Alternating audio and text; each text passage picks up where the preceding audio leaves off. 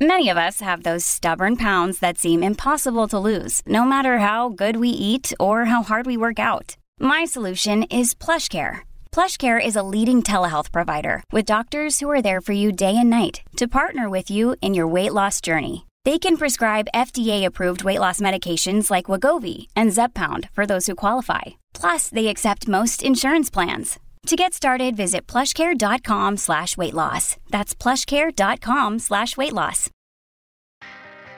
Welcome to Beyond Politics. We're broadcast on WKXL AM and FM. We're podcast wherever you find your podcasts. I'm your host, Paul Hodes, with my co-host, the irrepressible Matt Robeson. Well, recently, folks, we've entered a new phase, a new reality of the COVID-19 pandemic. It's just not clear exactly what that phase is or where we're going from here. But whenever we wonder what's happening with COVID, we think of Donald McNeil Jr., but for a good reason, because throughout much of the pandemic, for millions of readers and podcast listeners in the US and around the world, Donald G. McNeil Jr. has been one of the most trusted, thoughtful, and clear explainers on the science of the coronavirus. He was the lead reporter on the COVID-19 pandemic for the New York Times, and he's been a guest with us on Beyond Politics twice now, each time delivering one of our most insightful and popular episodes. Don, welcome back to Beyond Politics. Thank you very much for inviting me. You wrote a recent article in which you start the article by describing a symposium held by the Columbia University Medical School.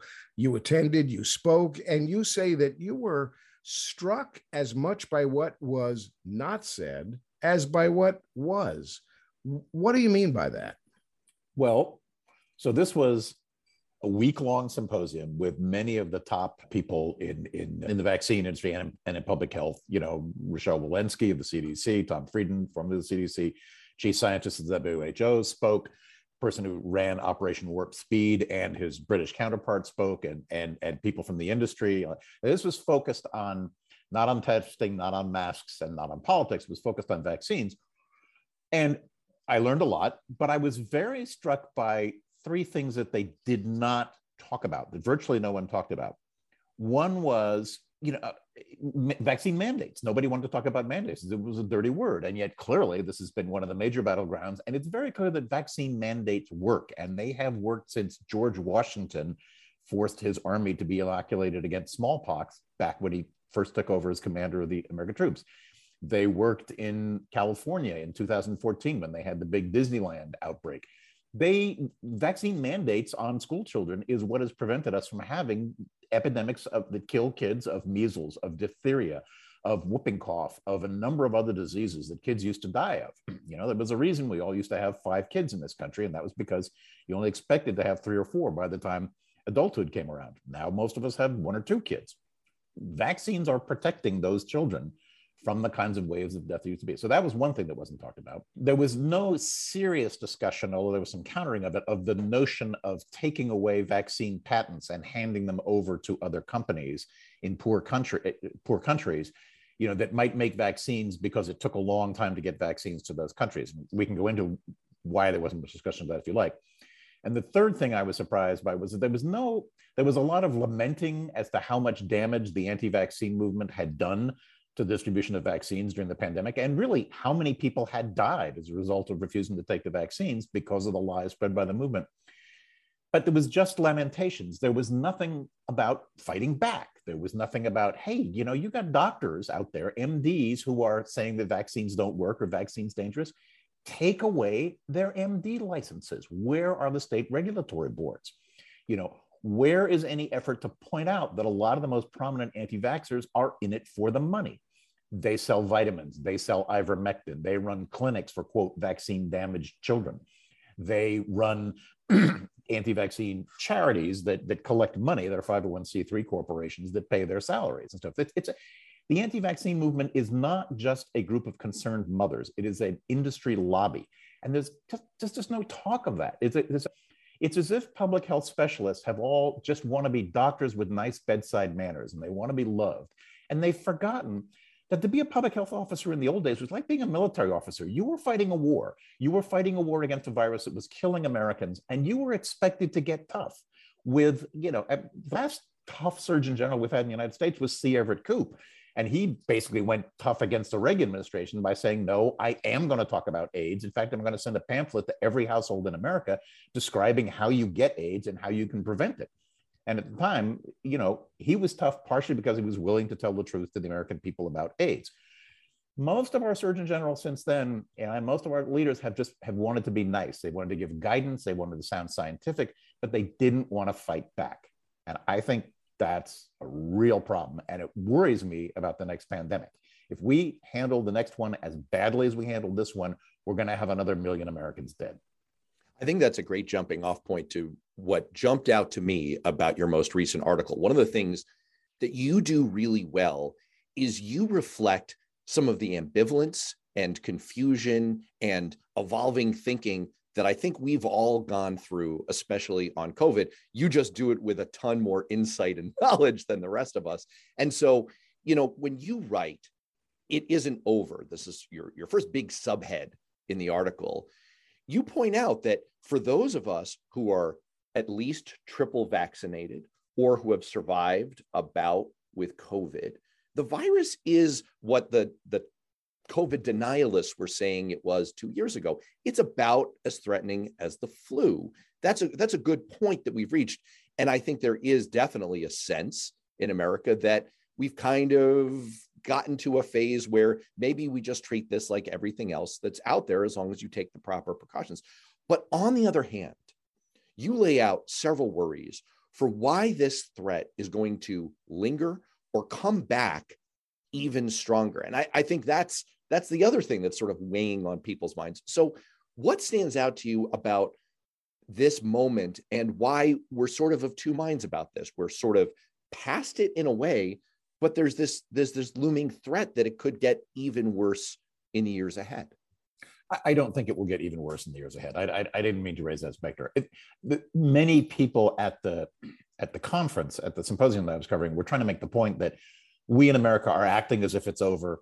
But in fact, it might not be over. Right now, Europe, at this conference was a couple of weeks ago, Europe was having a major wave of Omicron BA2. Well, we are now having a major wave of Omicron BA2, at least in the Northeast in this country. And we're having a hard time tracking it because people don't go in for PCR tests anymore. They often take home tests.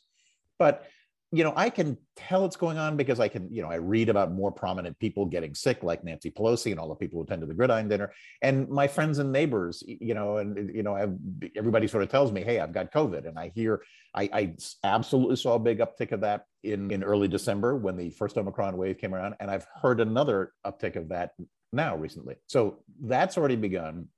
China is about to lose control of its epidemic. Very clearly, I think it's very clear China is not going to be able to control, and they're going to have a massive, massive outbreak. They are 85 to 90% vaccinated, but the old are not vaccinated. The old of the vaccine users in China, paradoxically, and young kids are not vaccinated. So they're going to have a pretty devastating epidemic, I think, because Shanghai is very clearly getting out of control. People are running out of food. They're not as organized as they were when they did this in Wuhan. They shut down the second biggest city in the country, and people are screaming to get out. Nonetheless, and so China could produce more variants. I'm not that worried. The levels of immunity in this country are so high that even during the first Omicron wave and the second Omicron wave, lots of people I know got infected. Virtually no one was hospitalized. One doctor in his 70s I knew spent 18 hours in a hospital on oxygen.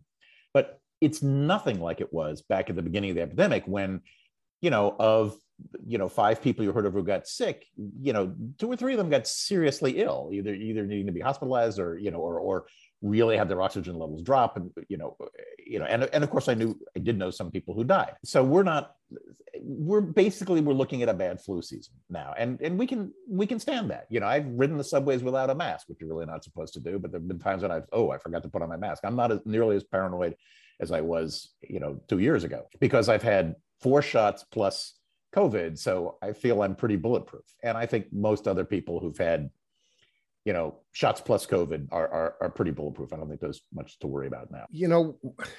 I'm just to follow up. I had COVID after I was vaxxed and I was boosted, and I only spent 1 day thinking I was going to die. But luckily, I didn't take myself to the hospital, and I got through it. It was this incredible feeling that I'd never had with the flu. So just anecdotally, when you catch this disease, it doesn't feel like the flu. It may be that we're gonna eventually be treating it more like the flu, but people better get used to feel some of us feeling a lot worse. When the flu can be very serious, don't? Oh yeah. I mean, the flu kills a lot of people each year. I mean, the difference between a real flu and the cold is like the difference between having a bad cold, and people always say, I felt like I was hit by a truck. Bad flu can be bad. Yeah, well, I spent 4 days in bed, but luckily I got out. Here I am. I'm feeling pretty immune, and reading. Yesterday, reading in our little state of New Hampshire, up to COVID cases on the rise again in New Hampshire, and looking at the charts, both in New Hampshire and Maine, in the Northeast, we're starting to see this trend on the way back up. One of the questions I had was, and you talked, you sort of, it follows on your comment about China losing control. Is the virus now finding more and different hosts like white-tailed deer? And is that going to be the kind of problem that we now have to worry about, that the virus and its mutations will find new and different hosts even closer to home than the bats in the Wuhan market? Yes, the virus is finding new hosts, including white-tailed deer. Fishing, and as I left the river when I saw a white-tailed deer hopping off, and I just looked at it and thought, COVID vector. But look, this is normal. Flu circulates in pigs. It's swine flu, but it was originally human flu. The H1N, the 1918 flu eventually got into the pig population. So you have a tendency for, when it's in animals that are crowded really close together, like pigs, like chickens, like duck, animals that we raise in barns, so you can have a virus that ricochets really fast through a population, faster through pigs than through deer, because we don't keep deer penned up in feeding houses. You get a chance for mutations. Whether or not those are going to be more dangerous is really, a matter of luck. I don't worry about it. The more mixing vessels you have, the more reservoirs you have for any disease, the more likely, mutation is and evolution is partially a matter of numbers, the more likely you have to get something. And of the many, many, many mutations you get, one may be bad, one or two may be bad. And so you're never happy when you see that a virus has found a new host, especially a host that we're in close contact with, like pigs or deer or cats and dogs. But we know cats and dogs can get COVID, and yet no great, kitty cat mutant has arrived to kill a lot of Americans. So I don't. It's something to be aware of. It's something to do surveillance for, but it's not something to panic about. One of the things you point out in your article is that the death toll that we've logged so far, about the official one's about 6 million worldwide, may be a vast undercount. And it kind of speaks to the overall theme that we are in a very weird place where clearly mentally, Americans at least, are mostly done with COVID. They don't want to deal with mandates. They don't want to deal with masks. They don't want to deal with really any steps or any inconveniences. They want to just treat this as sort of a background thing that, like the flu, can be very bad, but you just don't want to think about. But what really struck me was you kind of roll that forward in the article, and you say the vaccination schedule for young children has been disrupted by COVID. And you say that millions of young people may now be unprotected against measles, whooping cough, diphtheria. And those things are far more dangerous for children than COVID is. So it just, we're talking about in not in the United States. We're talking about in very poor countries. Worldwide. I'm talking about Africa, Indonesia, the poor parts of Africa, Latin America, and Asia, not in the Western countries. Those. Well, that's an interesting distinction. I mean, I guess what I'm driving at is that what jumped out to me about that was a sense that going forward, we're still grappling with all kinds of ramifications from COVID that we not only haven't really thought about, but that we don't really want to think about. We're very much kind of in America putting this out of sight and out of mind. And we don't seem really ready to engage with the worldwide problem, as seen by the unwillingness of Congress to pass more funding for vaccination and other measures overseas. Yes, That's true. I'm not sure that passing more funding for vaccination overseas is going to make much difference. Not vaccine resistance, but vaccine apathy is very high. I mean, there's been very low uptake in Africa, 15% or so of Africa. It varies enormously from country to country. Even Rwanda and Burundi next door to each other have hugely different, because basically in Rwanda, people trust the government on health issues, and in Burundi is total chaos. But a lot of people are just not getting the vaccine. Countries like South Africa have said, look, don't send us any more vaccine. We can't get the doses into people's arms. That's a combination of real logistical problems outside the major cities where you have power outages. It's hard to, unfortunately, we're still using things like Moderna and Pfizer in those countries. And that kind of doesn't make any sense because you have to have super cold refrigerators that don't normally exist in those cases, even in capital cities. And now once you get outside the cities, it's not like there's a CVS on every corner in Africa. I mean, it's very easy to get a vaccine here. In a lot of places, even in small towns, you have to go down to the local health center and you have to get in line. You may end up waiting 3 hours, and it may take you 2 hours in a minibus taxi to get to a health center. So you begin to think, is this really worth it, or do I have bigger worries? Am I more worried about malaria? Am I more worried about, working on my farm today because I want to get food on the table for my kids? So that's why there's a lot of kind of sense in some countries that even if there was vaccine, people wouldn't take it. I'm more worried about our planning for the future. I mean, there will be future pandemics. Hopefully there won't be as big as this one in my lifetime, but in my kids' lifetimes, I wouldn't be surprised. And if we don't do better this time, it's not acceptable to have lost 1 million Americans. I mean, we didn't have to lose 1 million people. The world did not, if 6 million people in the world is the official count, it's probably more like 16 to 20 million. It's probably 18 million, triple the real count. Now, a lot of this is excess mortality, people who died of other things, people who died of cancer when they might have gotten treatment. There were suicides, there were, gunshot deaths and things that raised the total excess mortality. We won't know the real toll of this epidemic until it's completely over. And we just count how many people aren't there anymore that had to COVID-19 never come along, probably would be in the population now. But the vast majority of it was deaths due to COVID. And we had a great vaccine. We had a great vaccine very early on.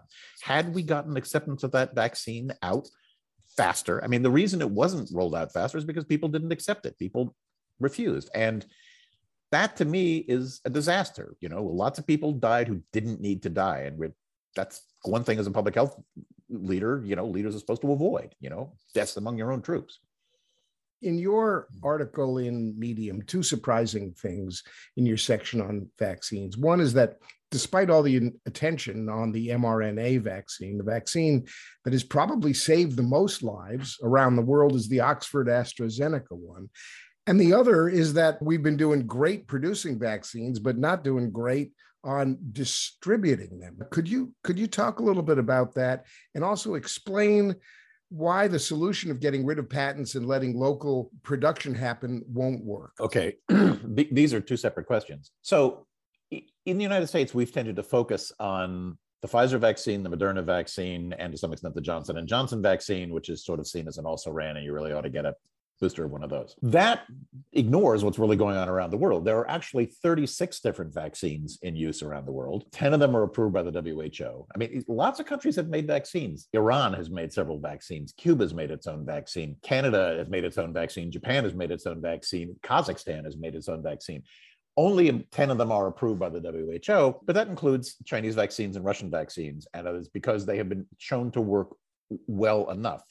What's happened is that this kind of cult has grown around the Pfizer and Moderna vaccines because they definitely are the best, but they're not easy to use in out-of-the-way places. They require much more refrigeration, and they just are not practical in a lot of places. But countries reject other vaccines because they've heard that these are the best, they want the best, and they don't really realize the fact that they could probably do better with other vaccines, be more effective.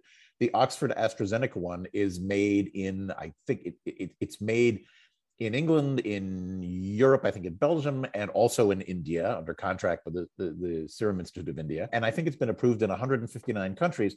And by one measure, it probably has saved 2 times as many lives as any other vaccine.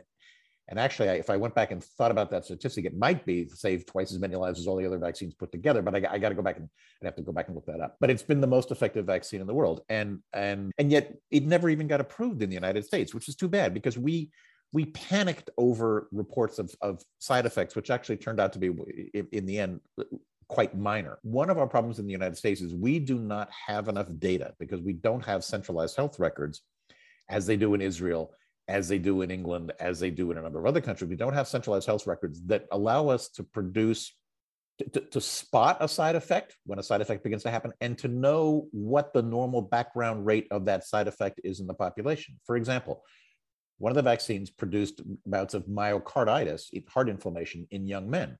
Well, there is a certain background rate of heart inflammation among young men anyway. Some guys trying out for their football team suddenly collapse with heart inflammation. When you have to know the background rate, and if you don't, for a subset of the population, so women getting blood clots, women with, in their 30s and 40s getting blood clots was a problem with the Johnson vaccine.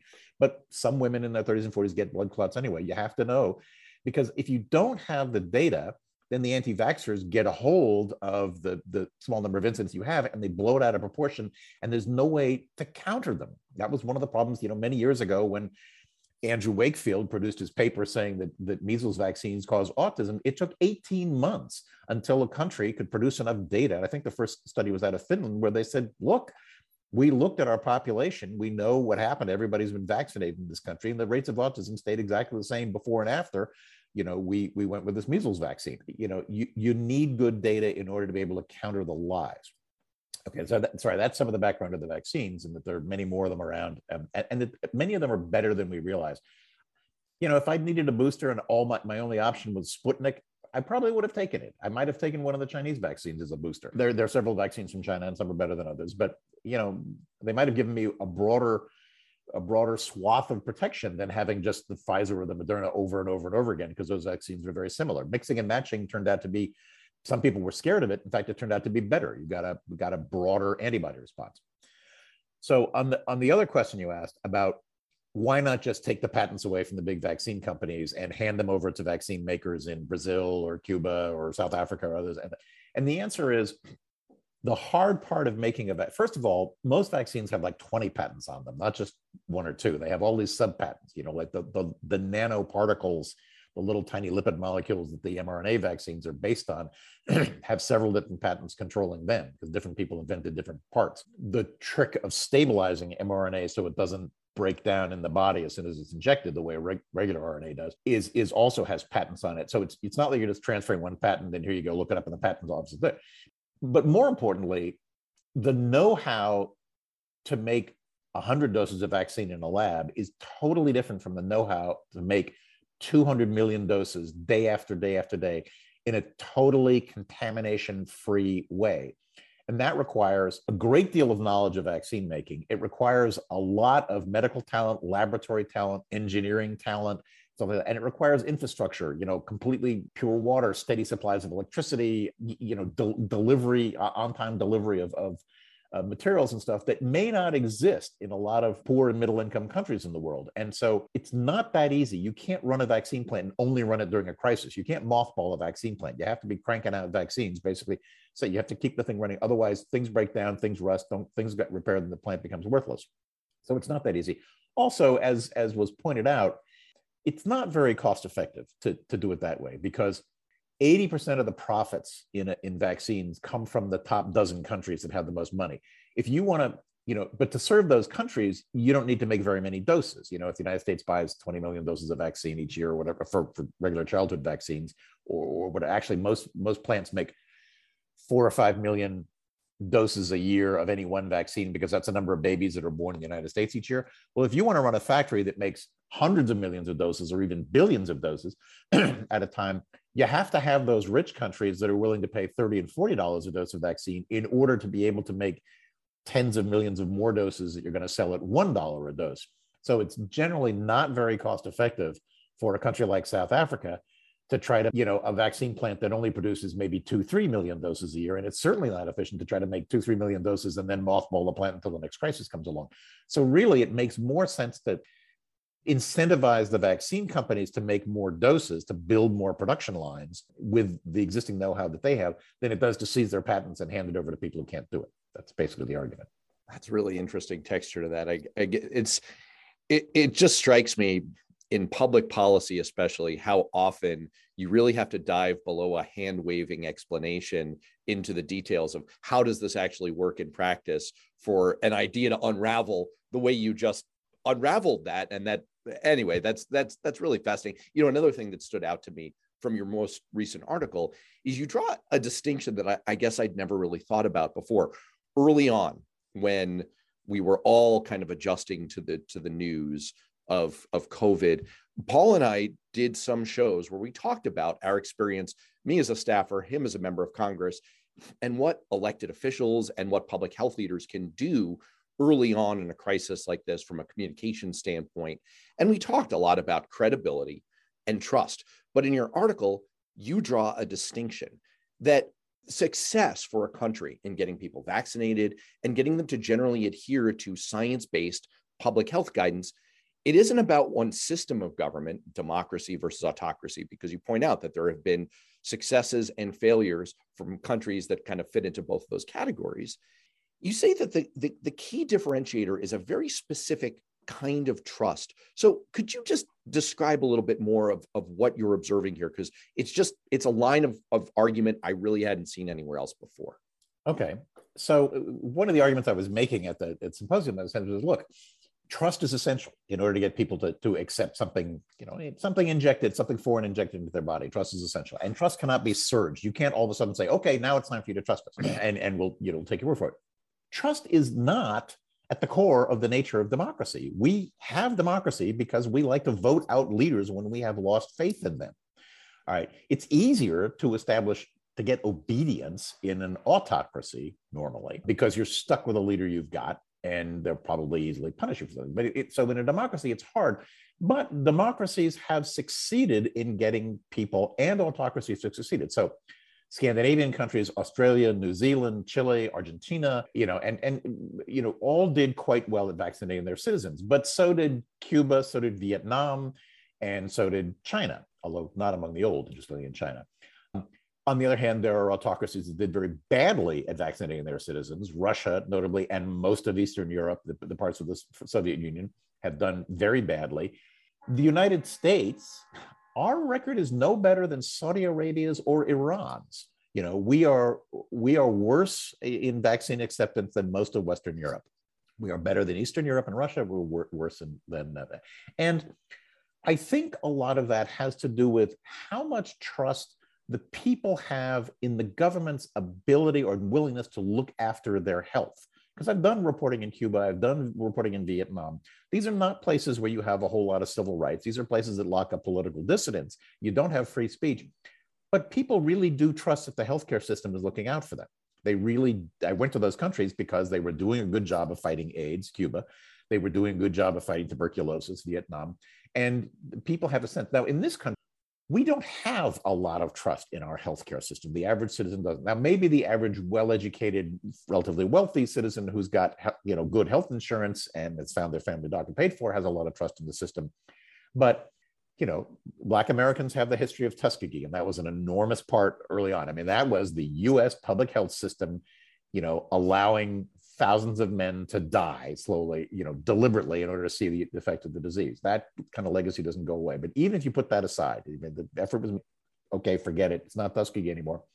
We have a healthcare system where we often feel that Congress sits around basically, waiting to be hired by the pharmaceutical industry, as a lobbyist after they've left Congress, because, we pay the highest prices for drugs in the world. We pay the highest prices for medical care. Many people in this country are uninsured.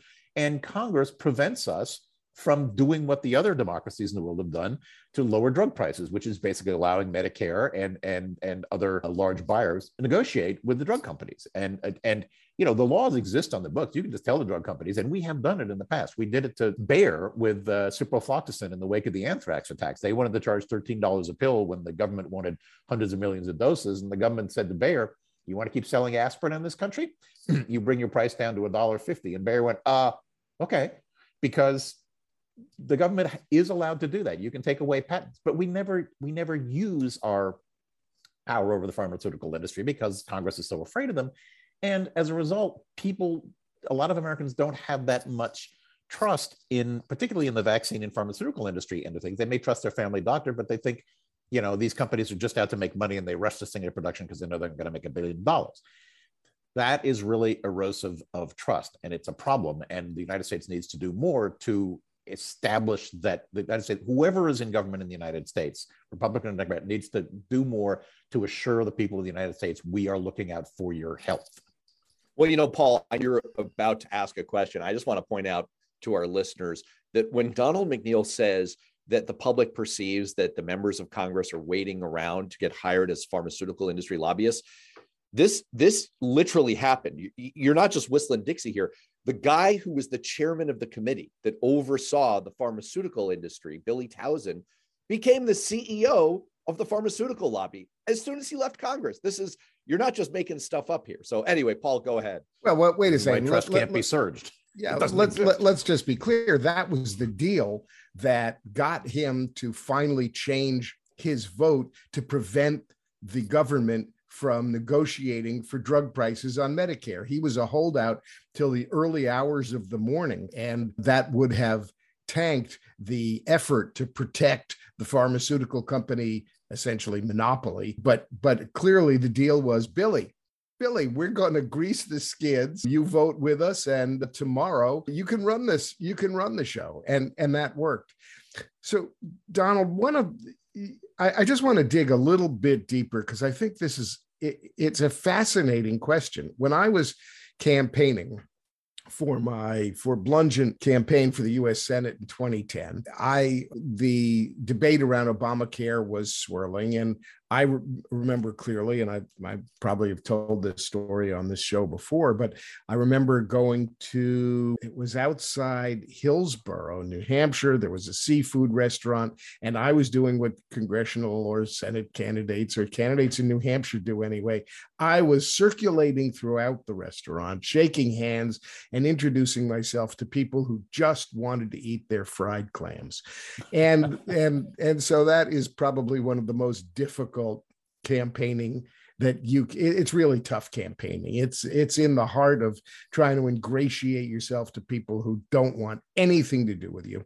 And I came upon a lovely couple who were eating a giant plate of fried clams and introduced myself. And the conversation turned to healthcare. And what the gentleman said to me was, I don't want no government takeover my healthcare.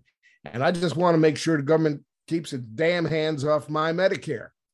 Now keep your damn government hands off my Social Security check. That's it. It's the conundrum about trust, I guess, writ in small letters, right down to a person who didn't trust their government in any phase of its ability to handle healthcare, including Medicare, which of course is a government program.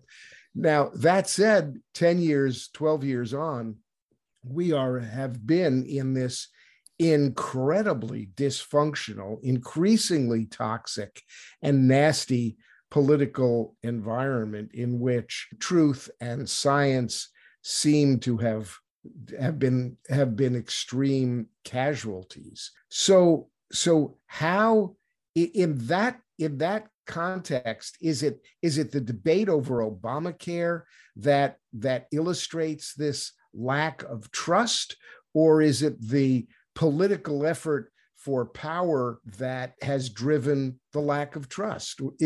What's the cart and what's the horse? I am constantly astonished by the capacity of people to believe what to me seem like incredibly obvious lies. I mean, how is it that in Ukraine right now, the Russian flagship just blew up and sank?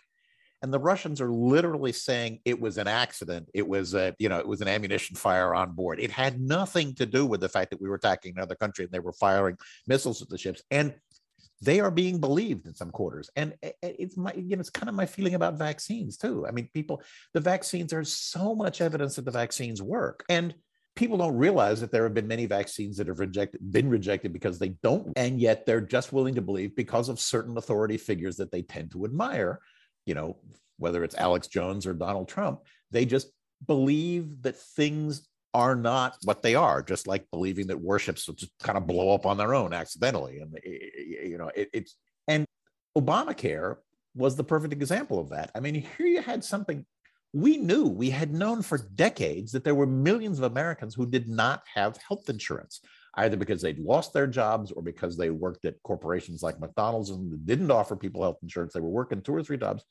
They were desperate for health insurance. Those of us who were on Medicare, more or less pretty happy with our health insurance. And, I paid into it all my life. Now I'm getting the benefits of it. That's great. But for the rest of us, for people who were under 65 and who were working 2 or 3 jobs, it would seem to be an absolute no-brainer that you'd want to give them health insurance. And yet, because it was done by a Democratic president, and particularly because it was done by a Democratic president who was Black, instead of calling it the Affordable Medicines Act, which is what it was, they labeled it Obamacare, as if that was a dirty word, because he doesn't. It wasn't Medicare, it was Obamacare. It was like, might I sign up, or might many Americans sign up for something known as Trump care? I don't know, possibly not. Your general feeling is that Trump don't care. So something called Trump care might make you a little suspicious of it. But I mean, and that sort of repositioning of the other side has been, to my mind, ridiculously successful. I had an uncle who wrote a book about positioning, The Battlefield of Mind, it was called, and he talked about how Avis made itself by repositioning Hertz as number one, we're number two, we try harder. In other words, you don't brag about yourself, you sort of reposition the enemy as the opponent as the bad guy, as the, in the same way that early Macintosh ad repositioned IBM as the 1984 people and made the Apple seem like the cool new upstart. The Republicans have successfully repositioned the Democrats again and again and again, and the Democrats are utterly incompetent at fighting back. They're much worse at messaging than the Republicans are. And I just kind of look at them and think, can't you guys figure out some weakness in the other side and exploit it? I mean, that's the nature of our politics. It's kind of an incompetent, fragmented party that nonetheless gets a little bit more than half the vote most of the time. Is kind of the way we do things in this country. So yeah, I'm constantly amazed at the lies people believe. And I thought the Lincoln Project did an amazing job of sort of repositioning the Republicans, but that was an internal Republican think tank doing a better job at it than any of the Democrats could do. Look, I should stay out of this. Politics is not my area. We should go back to talking viruses. But I'm just in short, I'm amazed at how easily people believe obvious lies, and I'm constantly smacking my head. I did not think it would ever get this bad. I never thought 1 million people would die, because I thought people would see, wow, that family got vaccinated and nobody died. This family resisted the vaccines and grandma died, and Matilda was in the hospital for 90 days. Maybe I should get the vaccine. It seems obvious, but it didn't. It didn't work like that. Well, our listeners can't see me laughing, and I'm only laughing to keep myself from crying, because even though you're more of a science and health writer, there's nothing you're saying about politics that Paul and I disagree with. Let's bring all of this full circle as we wrap up here. The whole thrust of your article is, better luck next time, but you're not that optimistic about how we're positioned for next time. So kind of in the final analysis, how much trouble are we in for next time? Because, you were saying a moment ago, in your kids' lifetimes, I mean, my kids are younger than your kids. It's almost a certainty that within their lifetimes, they're going to face another pandemic. How worried should we be about the next time? It all depends on how bad the pandemic is. I mean, don't forget, we have faced other pandemics in our lifetimes. H1N1, the swine flu in 2009, was a true pandemic, but it turned out to be not a very dangerous virus. We did make a vaccine against it. We actually had a really good response. Nobody remembers. That was Obama's first crisis in office, and they made a vaccine fairly rapidly. Turned out the virus was not nearly as bad as we expected. The death rate that had been predicted from Mexico turned to be a lot lower than we expected. When it came back in the fall, it was not a big deal. Thank goodness, because the vaccine, there was some, but not enough for everybody. But, so my worry is that probably whatever comes along is going to take a vaccine to fight it. Probably won't take a pill. If the anti-vaccine lobby is able to raise the same terrors about vaccine again as they did this time, and they don't get serious pushback, and they don't think, wow, if I spread lies, I might go to jail, or I might lose my medical license, or I might lose my tax deductibility from my, children's defense charity, or whatever, they want to call it. then they're going to spread the same lies again, and we're going to have the same confusion and response again. And as a result, a lot of people who don't get vaccinated will. I'm fairly confident that if we make a bad vaccine, that we'll catch it pretty early on. If you understood the testing, you'd see that, wow, it actually is very careful levels of testing on everything from mice to ferrets to monkeys, and then to a small number of humans and stuff. So we have a very good production of vaccine. But the fighting disinformation is a real failure of modern America. And there were some particular incompetences, like the failure of the CDC to make a good test so that we would know exactly where the virus was. That was a major mistake. There's a bad leadership at the CDC. And I hope we'll do better next time, but I'm not confident, because like I said in the article, I don't see us fighting back against the flaws that cost us so many lives this time. Veteran science writer and podcast guest and budding political analyst, apparently, Donald G. McNeil Jr. Thanks so much for walking us through this. And we're looking forward to your next article. Thank you. Thanks for inviting me.